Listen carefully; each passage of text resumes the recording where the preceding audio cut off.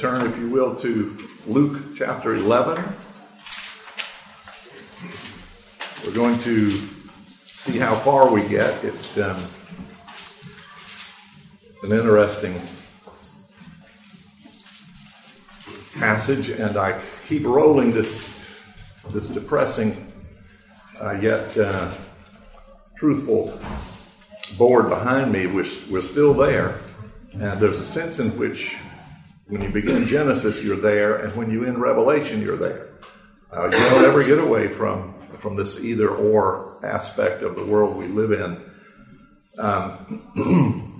Jesus, as you remember, we've been in this section, this big section. We'll be there a long time in Luke, where the notions of where he is and when this all goes down is irrelevant. What it is Luke garnering and encapsulating events in the life of Jesus that all make sense when you see them on a continuum. And where he has been, I will just read you a sentence from Phil Ryken that I mentioned last week. Moral reformation without spiritual regeneration leads to demonic domination. We looked at that last week a little, and that is as valid today as it was a week ago in the passage we're about to take on. These, from verse 37 all the way through to the end of this chapter, is signs of spiritual death. Signs of folks going to this side of the sign rather than that side of the sign.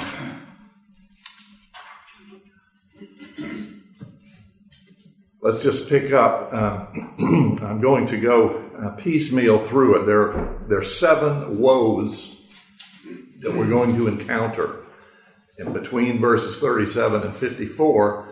Actually, technically, the word woe you will see only 6 times, but there is a 7th concern. Now, before we get into all the woes, just a word of it was helpful to me, at least. The word woe, when we hear woe, we think threat. Woe is you, boom, it's coming. The word woe is used here by Jesus as a lament, more as sadness, more as regret, more as he's going to be talking to Pharisees and scribes, people of the law, people of the book, if you will, in a certain sense. And what Jesus is going to be saying to them is, you will regret the positions you are taking relative to the word, relative to the law, relative to what I have given you to speak. And it begins, I'll just go through a quick overarching summary of this. It's going to begin with a dinner engagement. A Pharisee is going to ask Jesus to eat with him. We've seen this happen before. It normally is a setup. The Pharisees have been out to get Jesus from the very beginning because he's a threat to them. He's showing them up for who they really are. And this is going to be no different. It's going to begin with an invitation. And from that is going to flow, from this one meal is going to flow these 7 criticisms. The first one is, woe is me when I appear outwardly godly, but am inwardly godless. That's going to be verse 37 to 41.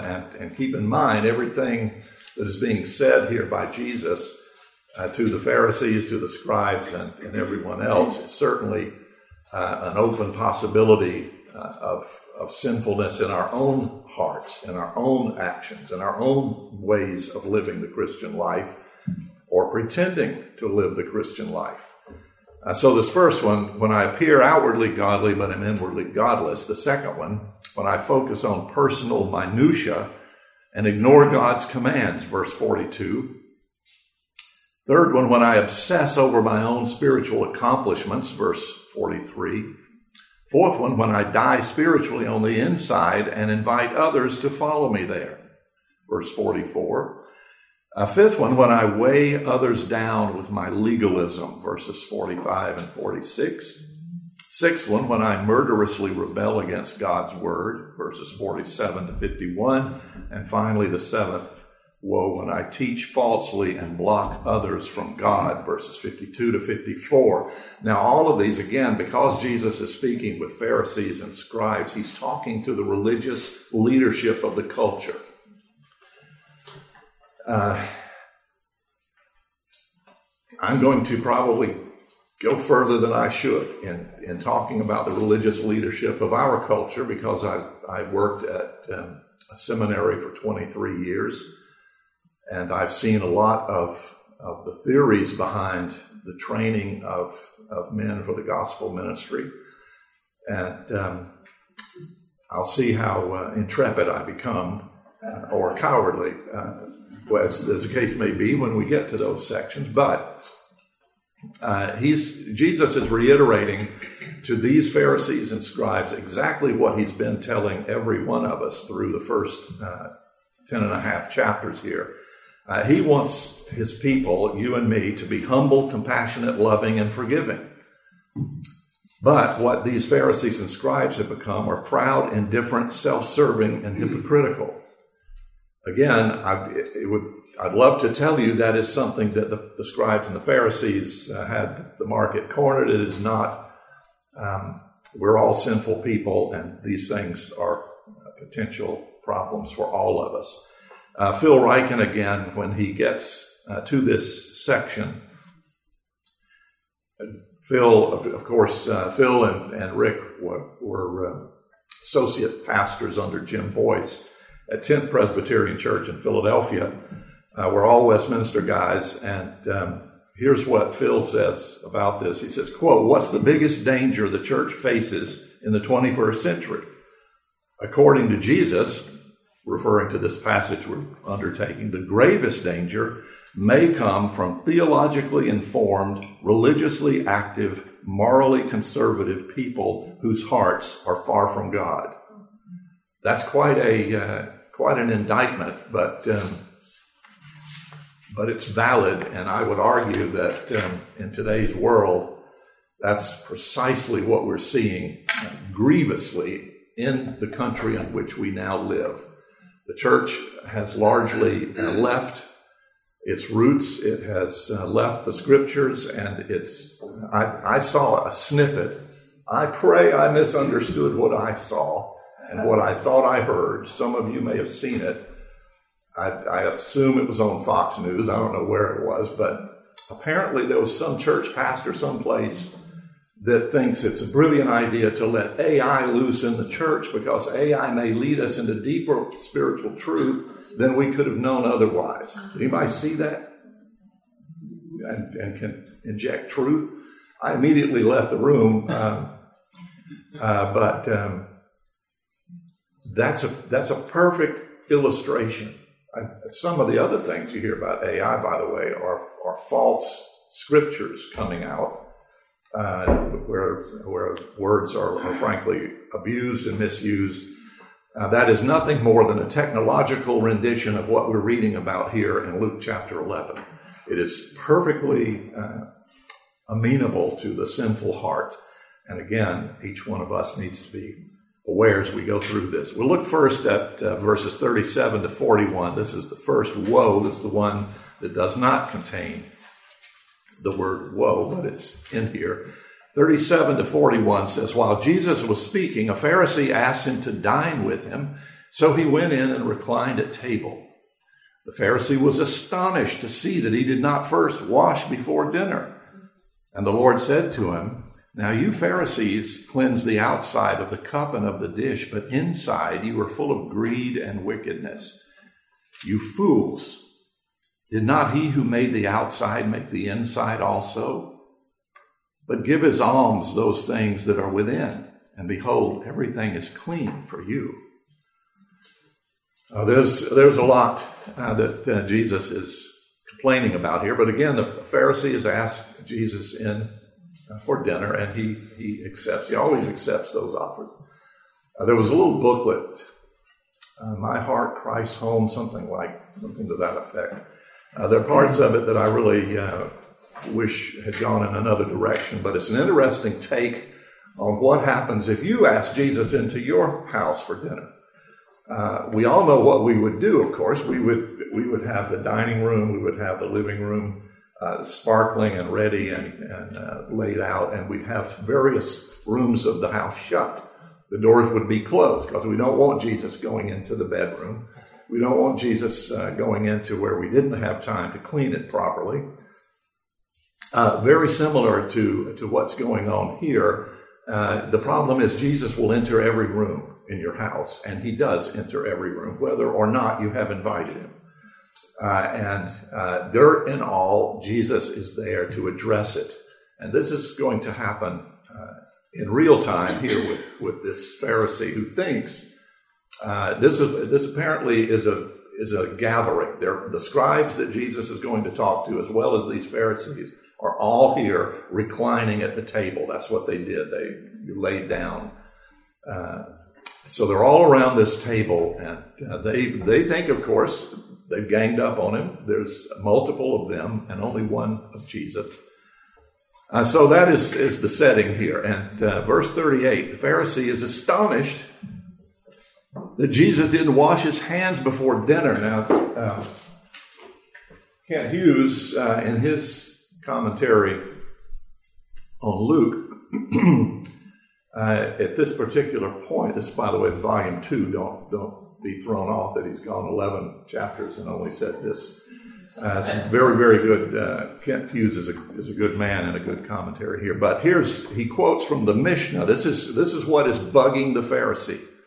Here is what the Mishnah records in the ritual hand washing. The hands are susceptible to uncleanness, and they are rendered clean by the pouring over them of water up to the wrist. Thus, if a man had poured the first water up to the wrist and the second water beyond the wrist, the water flowed back to the hand becomes clean. But if he poured both the first water and the second beyond the wrist, and the water flowed back to the hand remains unclean. If he poured the first water over the one hand alone, and then bethought himself and poured the second water over the one hand, this one hand alone is clean. If he had poured the water over the one hand and rubbed it on the other, it becomes unclean. But if he rubbed it on his head or on the wall to dry it, it remains clean. I'm not going to go on any further. You get the point. These are the religious leaders of the culture, and they're laying out.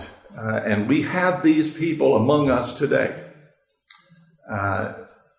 There are some folks who are today, we label some of these are not the only ones, but some who are called theonomists, who focus on the law. They're Old Testament focused. Nothing wrong with that unless you leave it at the law. Jesus is going to have, here in this passage, a lot to say about that. But you have legalists everywhere you go today. I don't know that I've run into anybody quite that way, but at any rate, that's what Jesus, that's why he's there. And this Pharisee wants to catch Jesus in a legal faux pas. The Pharisee knows all of this kind of thing. Jesus knows it as well. And Jesus wants to get caught. Jesus wants to illustrate a thing or two that this Pharisee has not considered.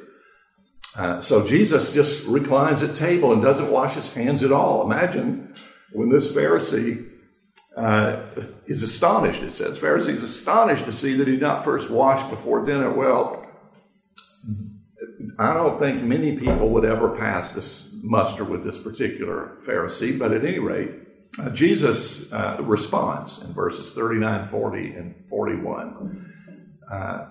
And he says, you folks, you Pharisees, you legalists, you clean the outside. That's legalism, making everything on the outside look good, making church look good, making everything look good about my life. But you're unclean on the inside, full of greed and wickedness are the two things that Jesus mentions in this passage.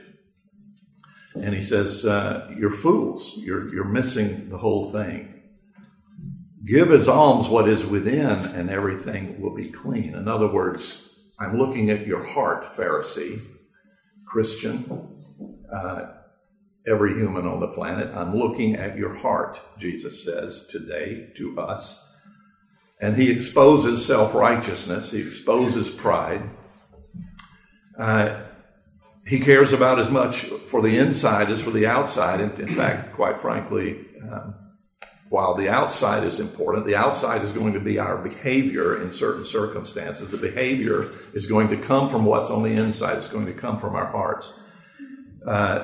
There's a saying that we enjoy: what I do in private with my own private life is my concern alone, but that is not true to God.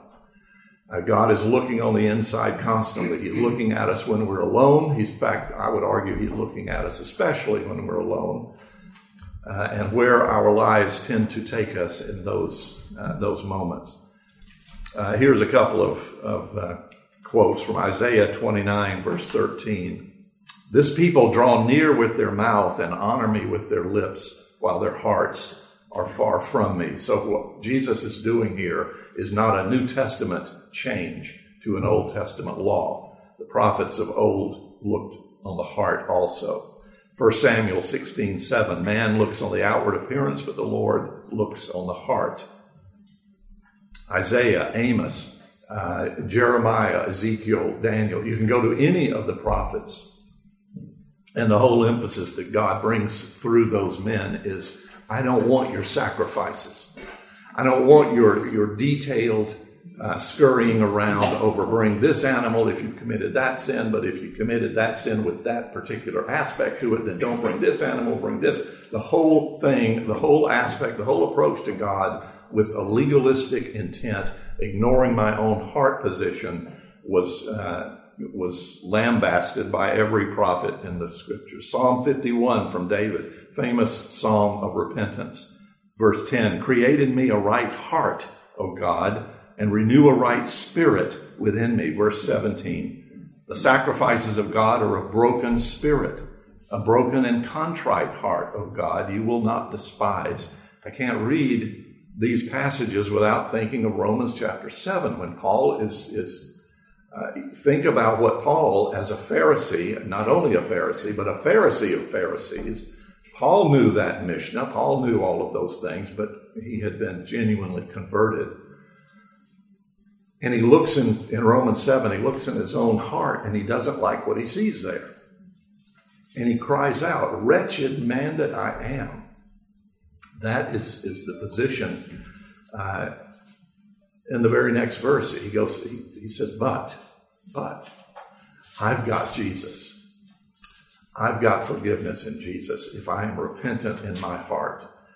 That, as a pastor, probably the most common concern that enters a pastor's study or office or street corner life, wherever, is from an individual who's concerned with whether or not they're really a believer. How do I know I'm really a Christian? I'm a sinner. I've done these things over and over again. There are many ways to answer that question, and every one of them I want to temper relative to the person I'm speaking with. But one that never ever leaves is, how do you feel when you have sinned? Number one, are you aware of the concept of sin? Number two, when you have become aware of it in your own heart, in your own life, how do you react to it? Does it bother you? Do you feel a sense that you have offended a holy God? Do you need to go to Jesus for repentance? Do you, in fact, do that? That, to me, is a bellwether to know that I'm a believer. And I think that's what Paul illustrates there. And it's what Jesus is getting at with these individuals. In verse 41, he goes to the notion of alms. That was a very, very strong focus of the Pharisees. They were greedy. I would suggest again that today we are in the world of televangelism, where somebody gets up and says, okay, whatever is wrong with you, I've got this vial of holy water. If you'll just send me $25, I'll ship it to you and all your worries will go away. Greed enters the church often for very many reasons. And in our own culture, it's becoming endemic. It doesn't matter where you go or where you want to look. This week I saw an NFL quarterback had a contract renegotiation that will guarantee him $250 million over the next 3 years. And it's going to guarantee him that he can get hit by a car and not ever play another down in the NFL tomorrow, and he will be paid $250 million. That is so out of line with reality that it will ripple through the culture and lead to a lot of bad things. But the pure greed of the culture in which we live is one of the things that the church must avoid. Kent Hughes says this: our degree of attachment to money and possessions is an unfailing indicator of the health of our souls. So where Kent Hughes goes in this conversation with this initial Pharisee and the concept of greed is to beware that it's not there in your own thinking as well. When we go on to verse 42, we encounter the first technical woe, but it's the second grievance that Jesus has. It follows in line with what we just saw. It has to do with tithing. Verse 42 says, "But woe to you, Pharisees, for you tithe mint and rue and every herb, and neglect justice and the love of God. These you ought to have done without neglecting the others." The Pharisees being legalists, of course. When you read through the Old Testament, the concept of tithing is introduced there. And there are a number of tithes. I've never heard any two people agree on how many tithes there were. There was tithes of this that went to this place. There was tithes of that went to that place. But the concept, the general concept of giving 10% is introduced. And the Pharisees, of course, were pros at the commands and the concepts, or at least how they interpreted those. It, in fact, was, as one commentator states, the hallmark of the Pharisee. And you see here, this Pharisee is even getting down to 10% of his house plants. Now, there's one very minor. There's an error, not an error in the scripture, verse 42. Jesus says, "For you tithe mint and rue and every herb." The tithing of rue was forbidden in the Mishnah, so this Pharisee in particular seems to have made a bit of a mistake. But the problem is much, much larger than that. What Jesus is saying is, you're getting so technical with your money, and yet you're forgetting everything. You're not coming to me with your heart. You're not giving for the right reasons. I think tithing is still a benchmark. I think it's only a benchmark. When you get to the New Testament, you will see the word tithe twice. Once it's in this passage we're reading. Another one is an allusion back to Abraham. Paul in 2 Corinthians chapters 8 and 9, you see Paul coming to a church, a Gentile church, saying these Christians back in Jerusalem are really in a hard time. The Gentile church that Paul is talking to was in a worse time, a time of plague, a time of starvation, a time of great difficulty. And Paul still says, I want you to search your heart and see if you can give. Even in your distress, can you give to your brothers and sisters back in Jerusalem who are Jewish believers? And the Macedonian church does that, and does it profoundly. And when I come to the New Testament, I think I'm with R.C. Sproul and some others. I think the concept of tithing, maybe you want to use it as a minimum benchmark. What bothers me is when I see people walk in and in great seriousness, do I tithe my before tax or after tax? And if my vehicle is used in my employment, I'm right here back with the Pharisees when I hear people doing that. If you're doing that to try to cut every corner you can to get your 10% down to its very minimum, you are on the wrong track. You are dealing legalistically. God is looking at your heart. Are you going to give whatever it is you get, whether it's 1%, 10%, 80%, I don't care what the percent is. God is looking at our heart and does not want us to die to greed. Another problem I think with being legalistic today with tithing. Imagine this quarterback. Imagine what would that be? 80 plus million, 82,500,000 a year. Suppose that guy gives 8.2 million to the church, and then says, "Okay, I'm done with and he keeps 70 plus thousand million to himself, with all the issues, with all the good that person could do with all of that money." And today, frankly, he's chump change to the billionaires that are out there in Silicon Valley and everywhere else on the planet. Today, it seems that $1 billion is the only number that gets people's attention. And indeed, if you go to Washington, D.C., it's become trillions. We're throwing all of this money all over the place, except generally where it needs to go. So the point again is Jesus is looking at the heart in these issues. Now here's a quote, Isaiah 1:17. "Learn to do good, seek justice, correct oppression, bring justice to the fatherless, plead the widow's cause." These are heart issues. Matthew 11:4-6. "And Jesus answered them, Go and tell John what you hear and see." This is the passage we looked at when John the Baptist is in prison, and he's looking at Jesus, and everybody was expecting, including apparently John the Baptist, expecting God to come in the form of Jesus, and he's going to just clean house. He's going to take over everything. And Jesus says, "You go back and you tell John that the blind receive their sight, the lame walk, lepers are cleansed, the deaf hear, the dead are raised up, and the poor have good news preached to them. And blessed is the one who is not offended by me." That's Jesus' response.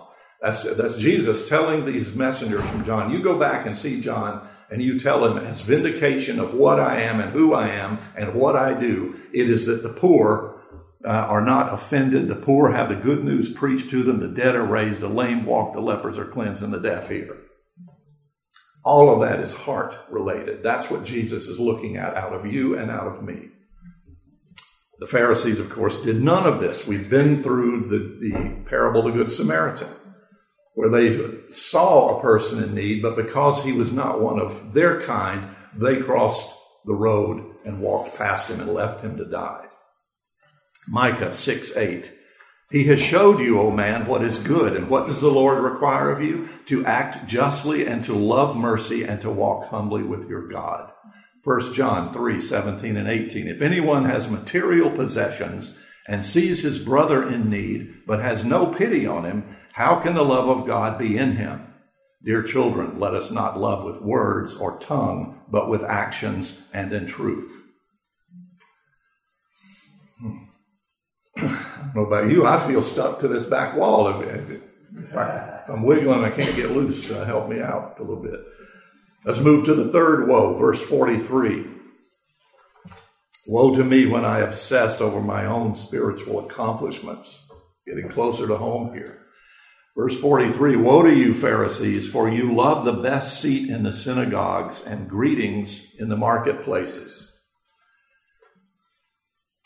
This is, of course, a reference to seats of honor and this sort of things. Today, we would call them perhaps chairs. Every university, I spent 20 years at Westminster Seminary running the development program, running the fundraising program of Westminster Seminary, and I have so many stories of people who call me on the phone and offer gifts as long as they got something in return. Well, if you're aware of IRS regulations, as I was, I had a lot of New York attorneys on my board and Philadelphia attorneys, so they kept me in the straight and narrow. But I would have people call me. It was routine for someone to call me with good intentions, for the most part. Maybe somebody from a church like Second or any other church in America. And they would say, "Look, Billy Bob Busby has just gone to Westminster. He's a new student this year. He's come from our church, and I want to help Billy Bob." And I say, that's fabulous. I'm so glad to hear that. "I'm going to send you $1,000, and I'm going to send it, but I want you to give it to Billy Bob and send me a receipt." And I would say, "I'm sorry. I will give your $1,000 to Billy Bob, and he will be thrilled to get it, and we will be thrilled to help Billy Bob, but I'm not going to send you a receipt. And that person would say, what do you mean? I said, because you haven't made a gift. The definition by the IRS of a gift to a 501c3, a nonprofit organization, is that you've got to lose control of it. I think that's a great biblical analysis of exactly this verse. You've got to lose control of it. It's not for your benefit. Westminster was not a money laundering institution. I'm not going to give you a tax break when you have declared to me that all you want to do to give to Billy Bob. If you want to give to Billy Bob, then go give it to him. Go write him a check. Make it out to Billy Bob. Don't make it out to Westminster Seminary. I lost more people, more friends, and had to squirm my way through administrative meetings. What'd you do with that donor, Bob? Well, he's not a donor anymore. Oh, my goodness. But I also had to sleep at night. At any rate, pride, accolades, recognition, of course, that's all around us. Oh, my goodness.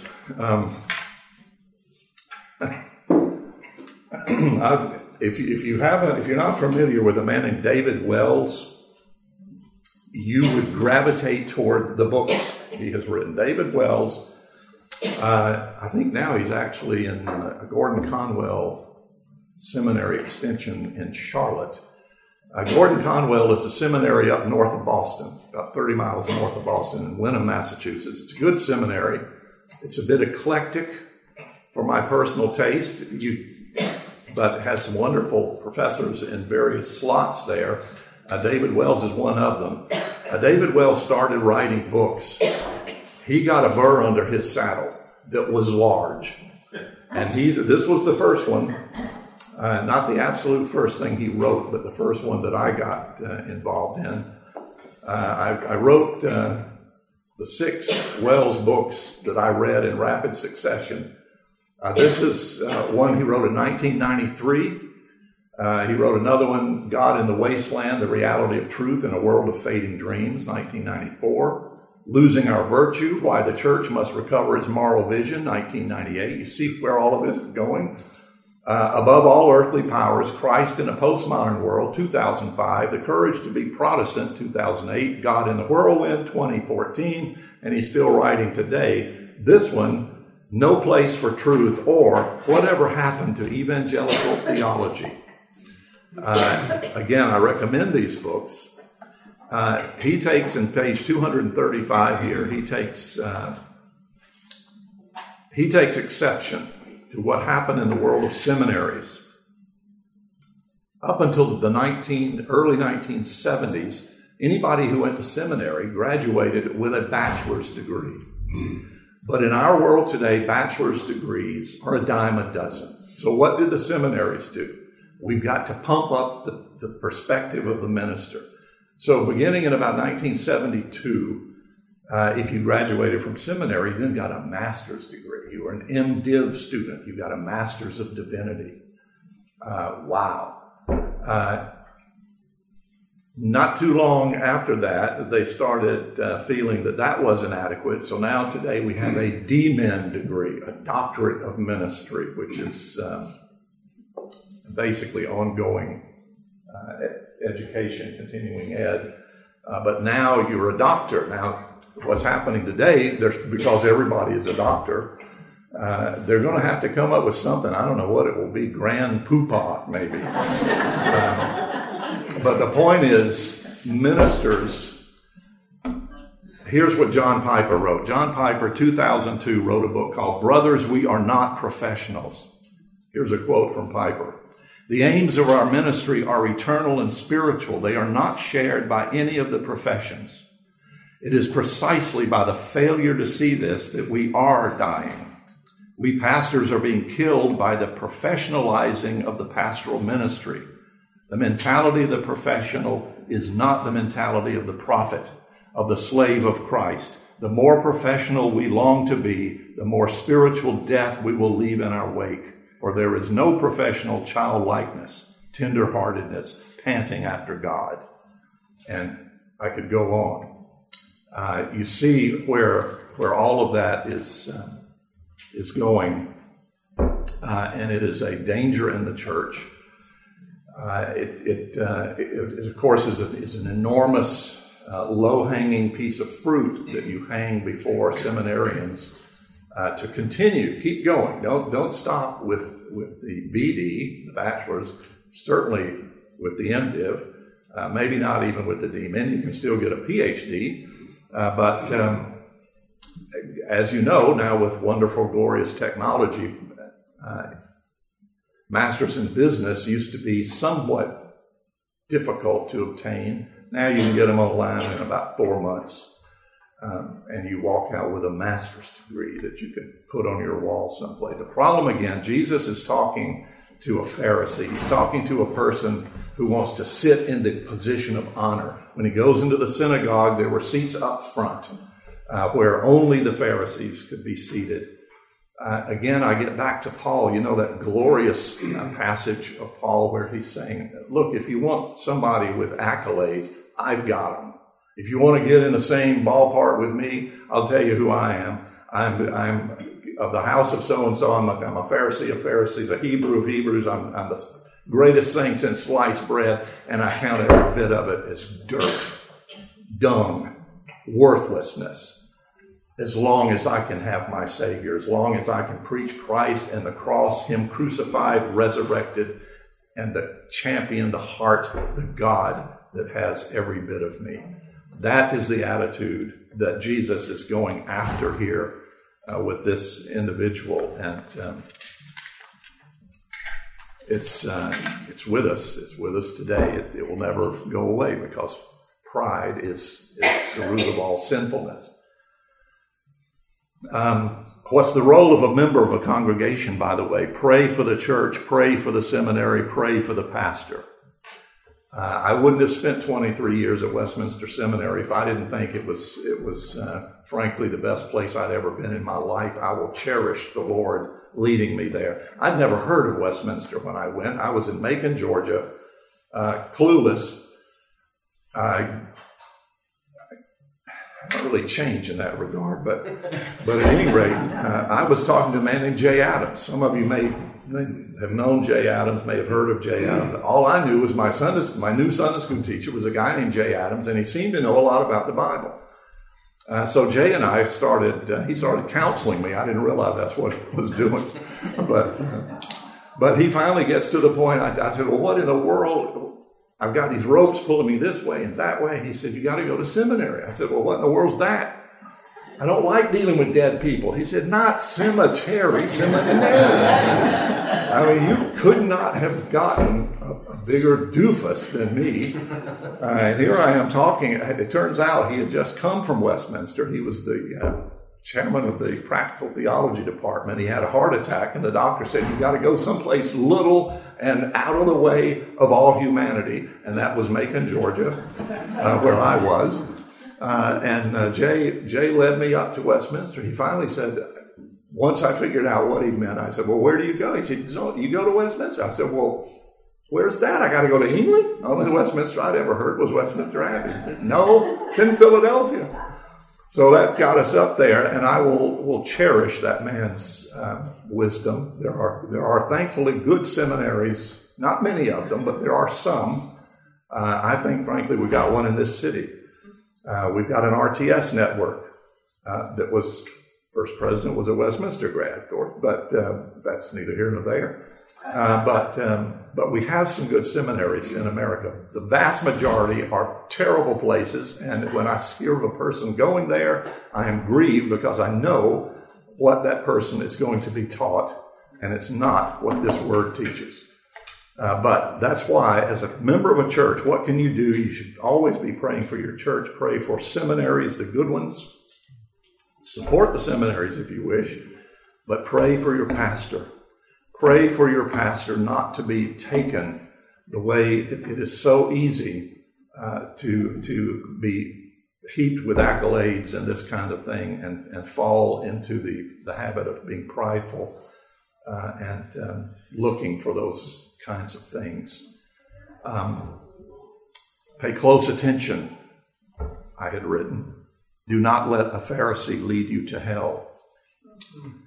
There are many people as we sit here in this church, and I'm so grateful and thankful for this church and its willingness to stand on Scripture.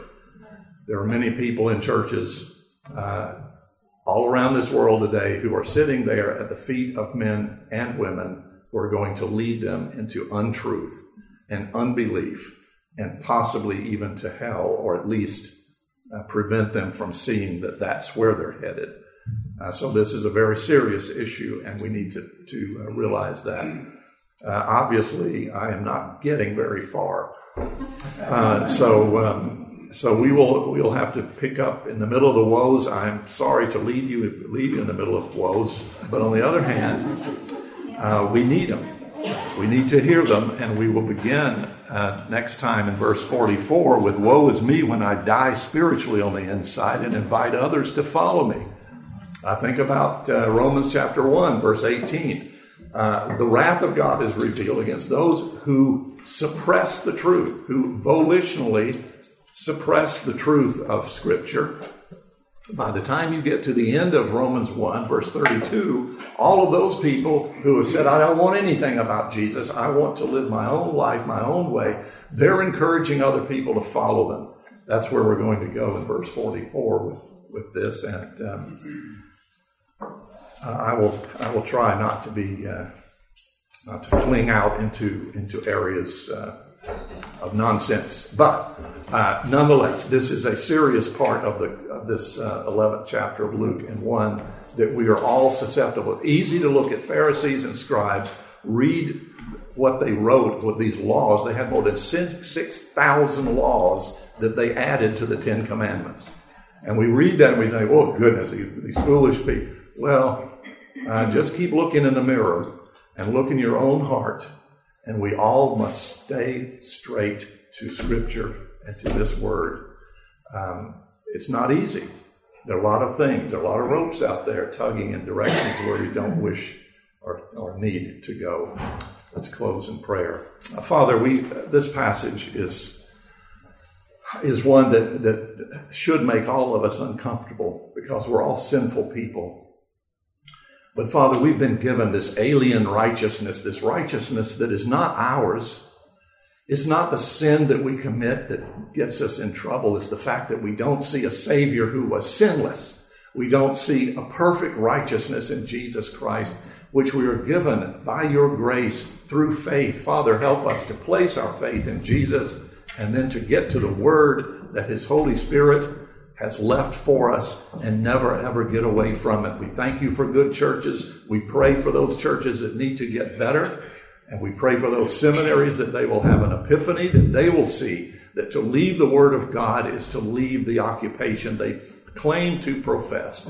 Father, help us in this culture that is greedy, this culture that is prideful, this culture that looks on the outside and how clean the cup on the outside with a very, very dirty inside.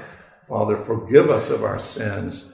Cleanse us with your Holy Spirit and draw us to your Son and help us to get that message out to everybody we come in contact with. We pray these things in Jesus' name. Amen.